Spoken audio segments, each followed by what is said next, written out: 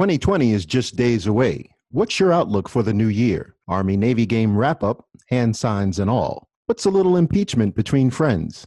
And once again, social media do's and don'ts. When will we ever learn? All this and more on this week's 3 C's in a Pod. 3 C's in a Pod, a weekly podcast from Provision Advisors. A look at the good, the bad, and the what could be better in the world of communication. Welcome, ladies and gentlemen. I'm your host, Bashan Mann, and with me on the show are Chris Cervello and John Schofield. We thank you for coming on board with us. For more of the Provision conversation, follow us on Twitter and give us your thoughts at ProV Advisors. That's PROV Advisors. Or you can check us out on the web, www.provisionadvisors.net. As always, we look forward to hearing from you. It is time to look in the rearview mirror. John, I'm going to throw it to you. What did you see back there this week? I saw a beach volleyball game and a very short actor riding a motorcycle down the road, and it was like being back in a time machine with the release of the Top Gun 2 trailer. I've lost that loving feeling. Oh man, I'm telling you, like the trailer, I do have to hand it to them, is fantastic. It is really riveting. It shows all the things that trailers have to do to make you interested in seeing a movie. It looks like it has all of the desirable effects, like a carrier stuff, really hot to trot aviation shit, and then your classroom thing. It looks like Mav is coming back and teaching a Top Gun or doing whatever today's variation of Top Gun is. So I could definitely tell that that this movie is going to attract a lot of people just by the buzz it generated on Twitter. A lot of action out there. People loved it. So I was very interested to see how it captured an entire day's worth of people's social media. It seemed like that was the only thing going on, and here we were in the middle of impeachment. So, and staying on the movie scene. By the time this comes out, we will have already been in the throes of Star Wars: The Last Chapter. Yes. I know my kid's birthday is on the day it releases on Friday. The only thing he wanted to do was go see Star Wars, so I hope this movie doesn't suck. But it looks like it's going to be very good. Interesting now that post debut that some of those reviews are coming in comparing it to The Phantom Menace, saying that this is the worst Star Wars movie since The Phantom Menace, and The Phantom Menace was awful. So but for Star Wars nerds, nothing's awful. So Chris, I know that you the whole thing here is the movie's going to be awesome, but there are always going to be people who say it's not awesome. You're either in or you're not. Yeah, I think for both of those examples that you gave, you have the challenge of hitting kind of 3 generations, maybe even 4 generations, right? I mean, there was a heavy baby boomer interest in Star Wars and in Top Gun. You've got the Gen X folks that kind of grew up with both, and then now you've got millennials and Generation Z that are getting into the franchise. So that's a lot of different tastes to try to satisfy. I think for both, my view, based on the trailer for Top Gun and based on the trailer and the previous Star Wars, chapter movies that I've seen here lately, I think it's going to be fine. Both of those franchises are going to do very well. I think people will like a bunch. They will complain about a bunch, but at the end of the day, they'll go see it. It'll make a lot of money, and we'll spend a lot of time talking about it. So what's interesting to me is in watching, there was a trailer before this. The trailer that we just saw was the second one, right. Correct? Yeah. Right. So what sticks out for me is people who are of our age who remember when the first one came out, saw it in theaters, and people who might be a little older than we are. I wonder how many of like those little inside jokes, how are they going to get? So when you see people without their shirts on playing that volleyball game, they were playing football. Or playing football, right? Yeah, it's matured right. to beach football, but still no shirt. Right. and how that plays with a younger crowd that's just now going to see this for the first time. You wonder how they go back and forth, they jockey back and forth. Between them. I continue to be impressed, and we saw this with the Star Wars movies and any of the big movies. But we had the benefit of really digging into it with Top Gun. When they went out, when they shot that first trailer, they went out to the carrier for the sole purpose of shooting a trailer. Okay. Right? It wasn't like they shot the movie and then turned a trailer around. Right. They wanted to create buzz a year out. So once they had agreed with the studio that, hey, this thing's coming out in May of 2020, they got together, shot enough footage to put together a trailer that kind of captured what they wanted to convey and put it out on the scene to begin the conversation. And I mean, that's kind of where we are with these big franchise movies, is get the conversation going as early as possible, follow up with different advertising, hit them 6 months out with a beefy trailer like we saw, and then, you know, jump into the movie with hopefully a decent review. You know, I just don't even know if that's possible nowadays, but it takes a full year of publicity to roll this thing out. Yeah, and I think that they all sat around and they had their communications team together right at the very beginning stages of this and said, this is the idea, you know, and hopefully they are very happy with the results of this latest trailer release for Top Gun 2, because that is potentially what they really wanted at the beginning, to say, all right around this point, drop this trailer and watch it go crazy. And what I'm now interested in what steps 2, 3, and 4 are going to be, because now bringing it back to that Star Wars thing, this latest Star Wars movie had like 4 different trailers, all leading up to the final release. So I would say trailer number 2 for Top Gun, spot on, really good. And to wrap it all up, I hope the Star Wars movie is as good as all the trailers that led up to that. So I'll be watching, definitely. Gentlemen, I do believe you made a little trip out to Philadelphia last weekend. Yeah, so Chris, what was in your rear view? Yeah, that's my rear view, is the Army-Navy game. First of all, congratulations to the Navy midshipmen on winning the Commander-in-Chief trophy. Not only did they win this Army-Navy game, they won the Commander-in-Chief trophy, and they will head to Memphis to play in the Liberty Bowl on New Year's Eve, so excited about that. But the thing that particularly caught my attention, and John and I were together most of the weekend, so I think it sort of our shared attention, very impressed with the evolution of USAA's sponsorship of the Army-Navy game. Everything from signage to greeters and making sure that people have a good time, to the Radio Row advertising and Radio Row marketing that they do. And if you're not familiar with Radio Row, it's very similar to what they do for big movie premieres or for large sporting events in the professional sports world. They host sports radio and, in this case, military outlets from all over the country to try to make this more than just a Army and Navy or just a Philadelphia game. So you've got people from all over, and you're really only limited by the creativity of your ability to localize the story. So in some cases it was, if you were from the center of the country, you were able to find either a past Army or Navy football player to talk about, or somebody that was on the team this year. If you were Navy trade media like Defense News or military.com, you were able to link it to folks that were currently serving in the fleet and make it about that.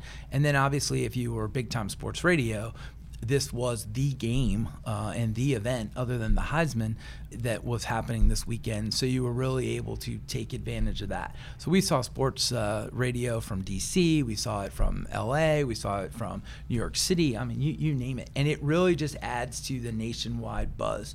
So, great move by USAA.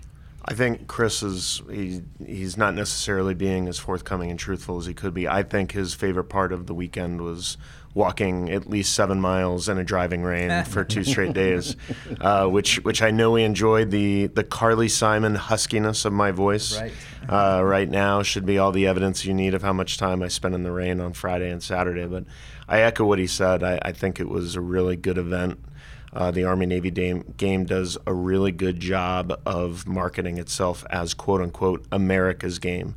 I talked a little bit about it in my op-ed, but there's a reason why this gets its own Saturday, and they make it a really good Saturday. And as Chris and I saw, and as Chris talked about, they make it a really good Friday leading into that Saturday, thus capturing more attention, hitting more audiences, future Army-Navy game participants, future Army-Navy game attendees, future Service Academy students. I will say that one really weird communications thing I noticed about the game was, we didn't see it because we were in the stands or tailgating beforehand, but what made a lot of news during the game was the fact that President Trump and Secretary of Defense Esper went into the locker rooms before the game started and actually talked more about this program they have, the policy in place to let professional athletes or let athletes from the service academies play professional sports. And I can tell you from people who were in the locker room that, at first the players were like, hey, great, SecDef and POTUS are here to say hello, this is great. But really, really odd that they took that opportunity before the game to try to drop this knowledge or drop this information on these athletes. Right. I believe that they left, Secretary of Defense Esper and POTUS left thinking that information really revved them up, like, hey, you can go pro, now go out and play the game of your lives. That's not the word they need to go out and play the game of their lives. This has been the oldest rivalry and best rivalry there is. Yes. It's not beat Army and hopefully I can play pro football. It's just beat Army. So I found that kind of weird. A lot of people might have found it to be uncouth or a little bit inappropriate before the game to go in there and do that. We'll see. We'll see how many people take them up on the offer. But I agree with Chris. Great game. I know, as you wrote in the blog recently that appeared, or the op-ed, one that we shared on our website, www.provisionadvisors.net, but was also picked up in the Capital Gazette. And you referred to the marketing of the game, and it's what you guys are alluding to. It's just that it gets its own weekend, and as I was able to sit and watch College Game Day that day, and it was, while that took up a majority of the bandwidth, it was almost, I know I'm biased, right? Just based on 22 years of wearing a uniform, right? We all are. But just to see the lengths to which ESPN went to make sure that it got all of the attention that it deserved. The backstory, on the two service academies, and singling out, specific individual stories and things like that. So it is, I think, gaining popularity. If that's that seems odd to even say. Now that I say it out loud. Well, I think it's popularity in that in 1985 it didn't get a lot of popularity because ESPN was barely in existence and Game Day wasn't in existence. The rivalry was in existence, but it really wasn't the same love of the military. Now, as we're on the back end of 18 years of war and trying to get out of that, and hopefully without 18 years of war in our future, how much will that popularity of the game wane? Because I think for the last 15 years, since 9/11, the idea of service has been much more popular, and thus the idea of the Army-Navy game has been much more popular. That's a loose association. You guys can call me on that if I'm wrong, but I think that they are the benefactors. The Army-Navy game is the benefactor of 18 years of war, and thus a citizenry who loves the military a little bit more than they did beforehand. And that's the challenge moving forward, right? So if you're USAA, that's why doing Radio Row and the large outreach that they do to be able to sell and talk about this game independent of 18 years of combat ops, and to talk about the type of student that goes to those two schools and the heritage that it has, and the countrywide heritage that it really grabs onto. The other thing that was interesting, you have the USAA, you have the College Game Day, and where we were tailgating, we were on the backside of where Barstool had set up their podcast. And I mean, you talk about a scene there with Barstool, but I mean, for the same audience and doing the same sorts of things, I mean, that really had nothing to do with the war in Afghanistan or Iraq, other than that there are a lot of veterans that were that are into Barstool, and that Barstool kind of speaks to, and the sponsors of Barstool engage on a regular basis. But I mean, it kind of has something for everybody, right? It has, I would say, the USAA sports radio is more traditional. You've got College Game Day, which kind of speaks to the hardcore sports fan, and then you've got Barstool that kind of speaks to this new generation. And then just the years and years and years of heritage. It's a great event. Period, right there. Yeah. Great well, event. I know in your rear view, that you might have seen something a little bit different. And, So I wanted to talk a little bit, or I wanted you to talk a little bit about what that kind of meant to the post-game honeymoon. Right. So I mentioned ESPN College Game Day, and I watched a good amount of it. So I saw that in real time. And what we're talking about is the hand gesture, alleged, what it meant. We just don't know, and I don't want to go into definitive statements because we don't know, absent of talking to that individual or both individuals about what they were intending. So yes, the OK sign. I saw it each time, and then I saw the building reaction to it Twitter. on Twitter and elsewhere. Where people were talking about it. Even listening to yesterday's Tony Kornheiser's show podcast, where they delved into it a little bit, and he gave a little bit of backstory about he and Michael Wilbon talking about it. My 2 cents. I'm of an age where I remember the circle game. Right. I remember it because I played it. Yeah. And the circle game, for those of you who are not familiar, don't know what that we're is. Aging ourselves Yeah, here. right. Make that OK sign sort of upside down, and if you do it below your belt and your buddy looks at it, you get a free punch. You get a punch, yeah. Got it. Okay. And that was a majority of my high school years. Okay. That's moved from the late 80s and 90s up till now. If kids are still playing that, fine, whatever.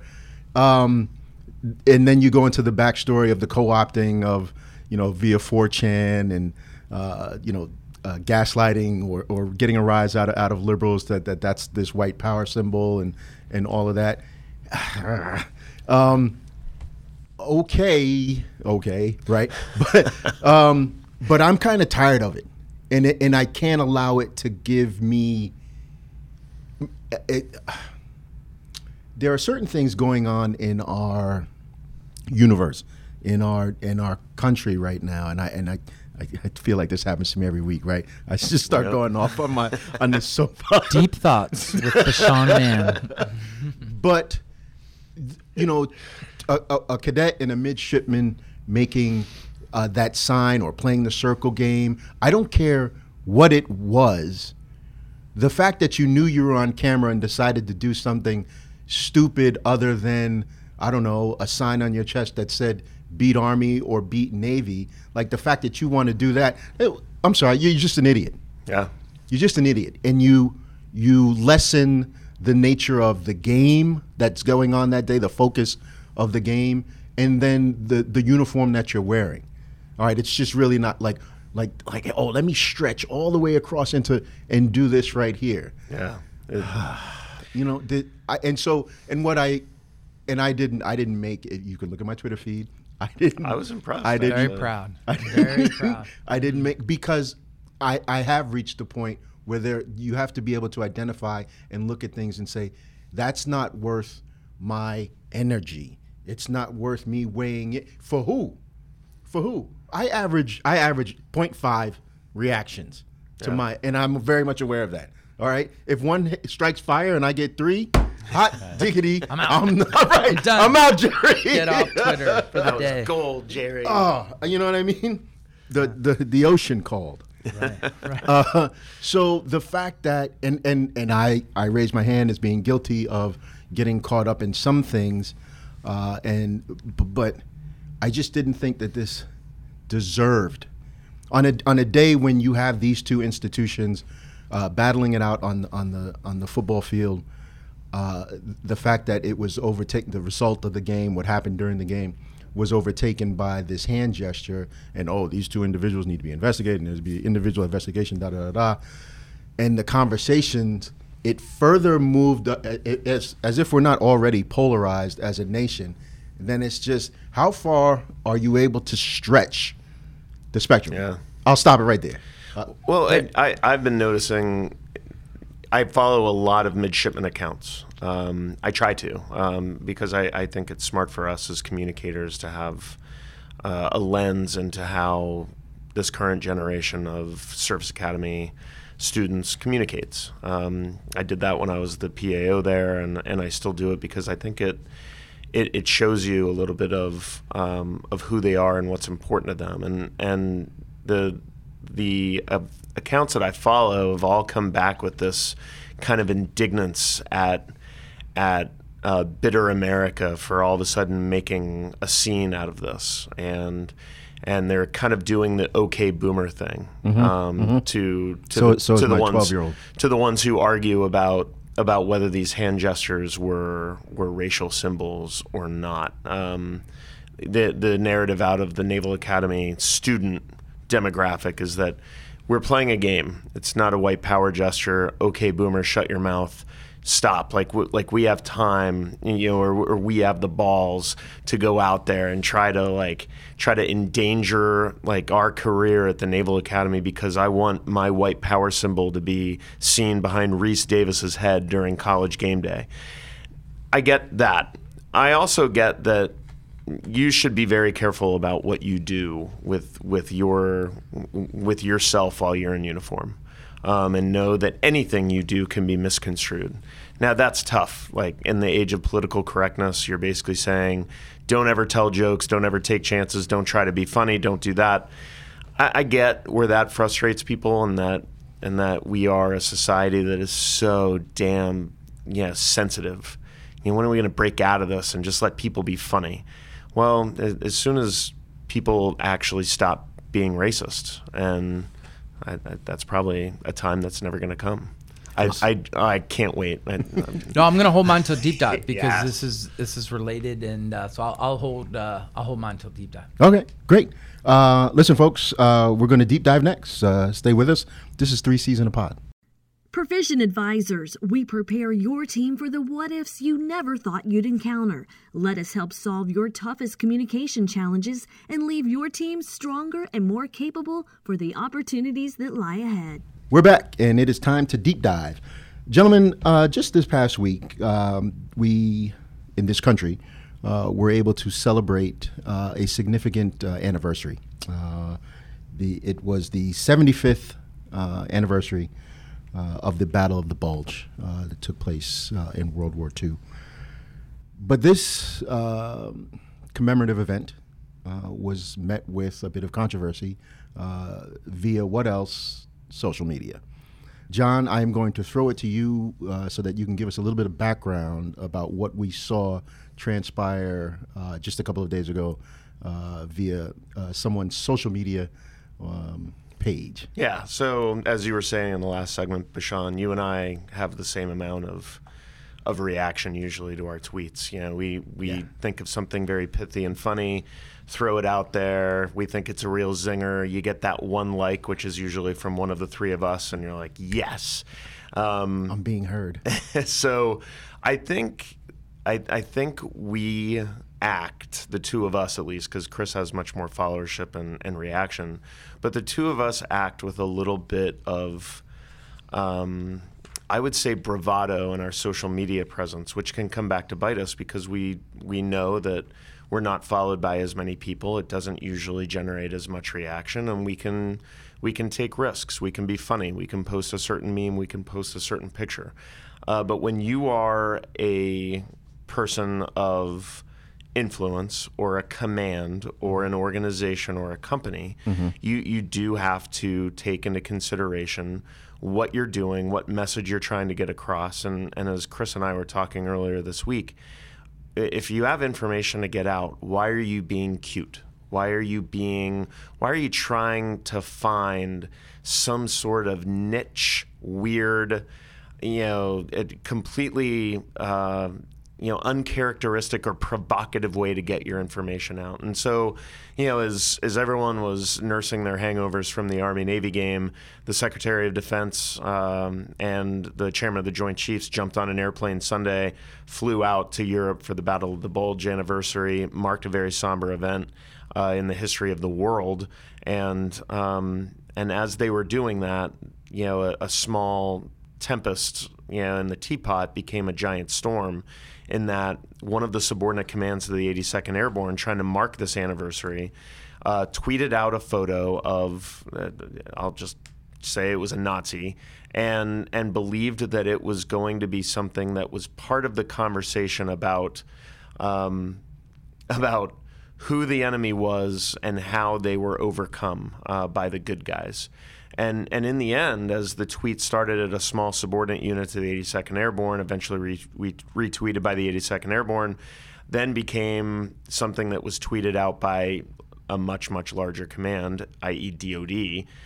And now you are basically taking a symbol of hate, a person of hatred, a picture of that person, and now you almost look like you're endorsing it. And it turned into a shitstorm from there. And I'll kick it to Chris, because Chris has some really good color on this. But again, I just come back to the fact that people don't understand what the repercussions are for what they say on social media. And they're so quick with the mea culpa afterwards. I hope we get to the point where the mea culpas, aren't there, because people aren't doing stupid shit like this anymore. So we had a great conversation about it, and then based on our conversation, I took some time and made a longer than normal LinkedIn post on my personal LinkedIn, running through my version of what I thought the lessons learned were, and I'll just share the high points here. First off, there is a narrative out there that members of the media, members of the blue check crew on Twitter, influencers, they look for examples to, I think, reinforce that narrative, right? Now, there's a reason that narrative exists, so they didn't just conjure it up. And so there's this feeling that, given who the commander-in-chief is, and I think this is related to the Army-Navy hand gesture thing, that there's this sense that the military has become either a recruiting ground or a bastion or a hideout for people that either are enamored with white power or Nazis or Russians or whatever. Keep that in mind, right? And I don't say that as a poke at anybody, but I mean it's out there, and every time people make stupid mistakes, we come back to that narrative. Now to the practical application of sharing content on social media, because this is a communication podcast and this is a communication segment. This is the best professional advice I can give. If you are a professional communicator, if you supervise professional communicators, if you have a corporate or a government social media account, you cannot afford to be funny, ironic, or clever in social media. Don't do it. If you want to have 30 people into your command Battle of the Bulge history discussion, and you want to do a first-person reading of a diary of a Nazi on what he or she thought about on the eve of the Battle of the Bulge, you probably can get away with it. And it probably is appropriate, because all of the needed context is provided to the audience, and you can answer any sort of questions or concerns that are there. But when you put up a colorized glamour shot, essentially, of a Nazi murdering war criminal, and no matter how valuable that context is, it's going to get lost. It's going to look like your particular account is enamored or wants to celebrate that particular person in history. And then it's going to take off. The blue check folks are going to jump all over you. They're going to critique the shit out of you. You're going to be lumped in with people that you had no intent to lump in. And more important than that, the whole purpose of why you were trying to communicate in the beginning is going to be lost. Yep. So I would say that from an individual unit standpoint, we lost the Battle of the Bulge. Because if you're a commander, right, if you're a commander and your job has really nothing to do with the Battle of the Bulge, but you were trying to use it as a esprit de corps or history or whatever, why would you take any risk now? Like, for me, I'm just putting up pictures of soldiers or airmen or Marines or sailors PTing and calling it a day. Yeah. So the takeaway message is go out, create compelling, rich, context providing content, and then share it straight up. Don't try to be jokey smurf. Don't try to be too clever. Don't try to be ironic. Don't assume that the audience will get the joke that you're trying to convey. Just be straight. And if that means that you don't get as many likes or clicks or bangs or whatever the, sort of kitschy metric of the day is, then so be it. You run the risk because you talked about the Blue Check crew, and I tried to go back and reconstruct the timeline. One of the main fire starters of the outrage here was Barbara Starr, who was the Pentagon correspondent at CNN. And she has a great deal of followership and a great deal of influence, and she noticed this tweet and reacted to the tweet with just as much provocative language. Like, does this mean that DOD endorses this? Does this mean you're okay with this? If this subordinate command put this type of stuff up, does that mean that you, as the leaders of the military, endorse this? And it was at that point, unless I'm completely wrong, and I don't think I am, I researched it, that it really took off, that the outrage took off, that eventually led to an apology and the complete failure of the whole intent of the content in the first place. So you do have to be wary out there that there are going to be people who don't like your content, and if they have enough followers, that dislike of your content can become really viral and really bad, really fast. So I ran into this with Barbara 2 years ago. Thankfully, it wasn't a picture of a Nazi or a war criminal or anything like that. But Great. When we worked at when I worked at the Defense Media Activity and we were launching the new Department of Defense website, a centerpiece of that website was this idea of reaching an audience that was younger and that didn't know as much about the military. And so we turned the project loose with our younger service members. They immediately went to the YouTube best practices. They picked out different versions of videos that they wanted and styles that they wanted to be able to use to put together this 3 to 5 minute instructional video on the military, in which we were going to highlight sort of the top line messages of each of the services and how they come together. And so we did an animation. I mean, it was hand-drawn animation. It was brilliant, done by a 20-something sailor who did it in his free time. He animated it. He voiced it over. We worked on the script. And when we were done and we saw this animation, we knew we had something that would absolutely resonate with the audience that we were after, but we had this suspicion that the current audience of the website was going to hate it. We knew. I mean, we didn't think it was offensive, but we knew that they weren't going to be into it. We tested it with groups. We showed it to leadership. It went all the way up to the Secretary of Defense, Secretary Mattis, who sort of gritted his teeth, and for a minute I thought he was going to snap my neck. But we got his permission, and sure as can be, Barbara Starr was the first one out of the gate who trashed us. And then it was a bit of a domino effect on other more traditional journalists trashing us and telling us that we had diminished the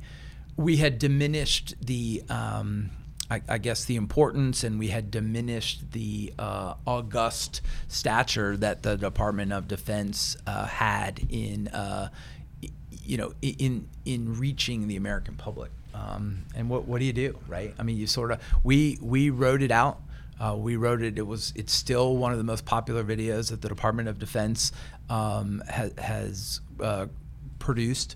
I don't know that that's the metric that we were after. The metric we were after was reaching new audiences and helping people learn more about the Department of Defense. But it doesn't take much to kind of create that storm. I would say the only thing that we had going for us was that we were ready. We had socialized it, and we knew how long we were willing to ride it out And if it had gone poorly, we were ready to replace it with something else. So we had kind of talked our way through it. It doesn't look like this group either thought about it ahead of time, red celled it, and had a backup plan, because they seem to be a little flat-footed.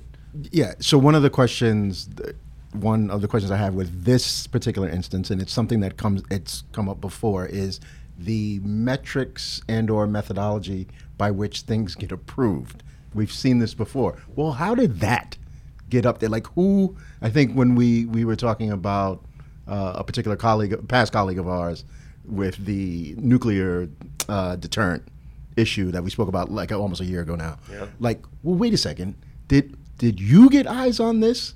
And it sort of begs the question: was it someone who just like, share? You know, what are the metrics in place to say, as something comes in front of you, via your social media, what are we going to retweet, share, whatever, and does it pass the smell test? And that's something leadership needs to, if you are going to entrust somebody with that responsibility, make sure that they're following a formal set of guidelines when it comes to the content that we're going to put up on our platform. Because for it to come from whether just a lower tier unit of the 82nd Airborne and to reach all the way up to DOD, and then DOD then says, oh yeah, we want to put this out. How does that happen? I mean, it speaks to what's your goal, right? What is the goal of what you're trying to post? How do you think it's going to be received across the audiences that that you not only want to hit, but that you're going to hit either by accident or kind of tangentially? So kind of gaming that out. And then build from there based on that expected reaction. Okay, who needs to know about this, right? So as we gamed ours out, we knew we were in uncharted territory, and because that's what they told us they wanted, right? Hey, don't give me the same old, rah-rah film that's, actually people currently serving kind of roll their eyes to, and people that have never served or will never serve aren't going to see. Give me something that's going to be different. So we knew eventually that it had to go all the way up to the one guy who could get called on the carpet for it, and that was Secretary Mattis. And so we went all the way up to him. He didn't like it, but he agreed that it met the intent of what he asked us to do. And he supported us, so we had the appropriate top cover. In this case, someone should have been smart enough to know that, hey, look, we are trying to do something ironic and grabbing here by putting this Nazi portrait front and center, and so therefore the right people need to know, and people outside of your immediate scope need to weigh in, just to kind of see if it's going to be viewed the same way you think it's going to be viewed. I feel like if they had done that due diligence, somebody would have said, hey, I get what you're trying to do. It's thoughtful, but it's not going to be received well, and let's not do it. I believe that all of these are incredibly good best practices that I hope people, as they're listening, take note of, and that's the purpose behind why we do the podcast. That's the purpose of why we have the business that we have, and that is to impart best practices. So I think that there are incredibly sage remarks in there, particularly by Chris as he evaluates it. I'll as we finish it off, I'll just give you kind of my unique perspective on it. As we've talked about the hand gesture issue, we've talked about this particular tweet and this colorized photo, which was certainly offensive. Don't you guys think? Because I think, so you don't have to think the way I do, but this is part of the dynamic in place where the president, who is a couple of minutes away from a House vote to impeach him, and like-minded individuals take issue with the media. That, you know what, this tweet would have been fine if that oh-so-sensitive, pinko, lefty, liberal reporter Barbara Starr didn't take issue with it. You know what? The circle game would have just been the circle game if these really, left-wing, cynical media didn't grab these pictures and tweet them out and say that all these Service Academy people are racist. Look at the media just taking away all the fun that we used to have with our content. I think that is a common thread here, and something we need to continue to watch, and that is that when things go bad, when things get IG'd, when things get called onto the carpet for accountability because they're inappropriate or whatnot, often the argument from the other side is, you know what, all of this would be fine if you media would just shut up about it. Just let it be. Let us live. Report the news. Don't report this. That's how I kind of looked at this, and as I evaluate it in the grand scheme of things, it's what President Trump does a lot of, and that is the fake news, the terrible lefty news, the failing New York Times. Their reporting is merely just cynical reactions to things that used to be just fine. Let's bring those just fine parts back. Let's make America great again. And it's bullshit. Yeah, I mean, I don't want to belabor this, but I mean, I absolutely understand from Barbara's standpoint and from other people's standpoint who wrote. I thought it was a bit much to pile on as much as they did and to sort of villainize the way they did. That's my personal opinion. But it absolutely was news. It absolutely deserved to be pointed out and to be criticized, especially given the fact that the cabinet level social media account shared it and didn't see anything wrong with it. So it's the don't hate the player, hate the game, right? I mean, it's sort of, it's sort of odd, but I mean, that's kind of where you are. I can't hate on Barbara for that. I hate on the communicators for not doing the due diligence. Exactly. Sage wisdom, as always, gentlemen. Great discussion. Shout out to Barbara Starr, CNN. Listen, we're going to take a break and come back with what's next on the horizon. Stay with us. This is 3 C's in a Pod. At Provision Advisors, we specialize in strategic communication planning, execution, and coaching for senior-level leaders and communicators dedicated to achieving success. We work together with your team to achieve favorable outcomes amid contentious or controversial issues which directly impact relationships and market identity. And we're back with On the Horizon. Let's go around the table with what we see over the next week. Chris, I'll throw it to you. For me, I'm interested in watching the fallout of the impeachment vote that, as John mentioned, is happening really as we tape this podcast. Mm-hmm. I want to see if it kind of comes and goes and there's a bit of fatigue because we've talked about it for so long. I want to see what the respective bases of either the left and the right do. The president and vice president are headed to Battle Creek, Michigan tonight, and so will it be the traditional kind of fire and brimstone response from the president that we've seen? I mean, I think he telegraphed in his letter to the speaker what we're likely to hear from him tonight, and so what will that immediate reaction be? What will the Democratic candidates, as they are on the stump, what will they say about it? And then where will the American people fall? The last thing before I turn it over to John, I was interested to see that for the first time in the 2020 polling, the president polled higher than each of the Democratic candidates. Now, the poll was said it, and I would say it too. These polls have meant nothing traditionally, right?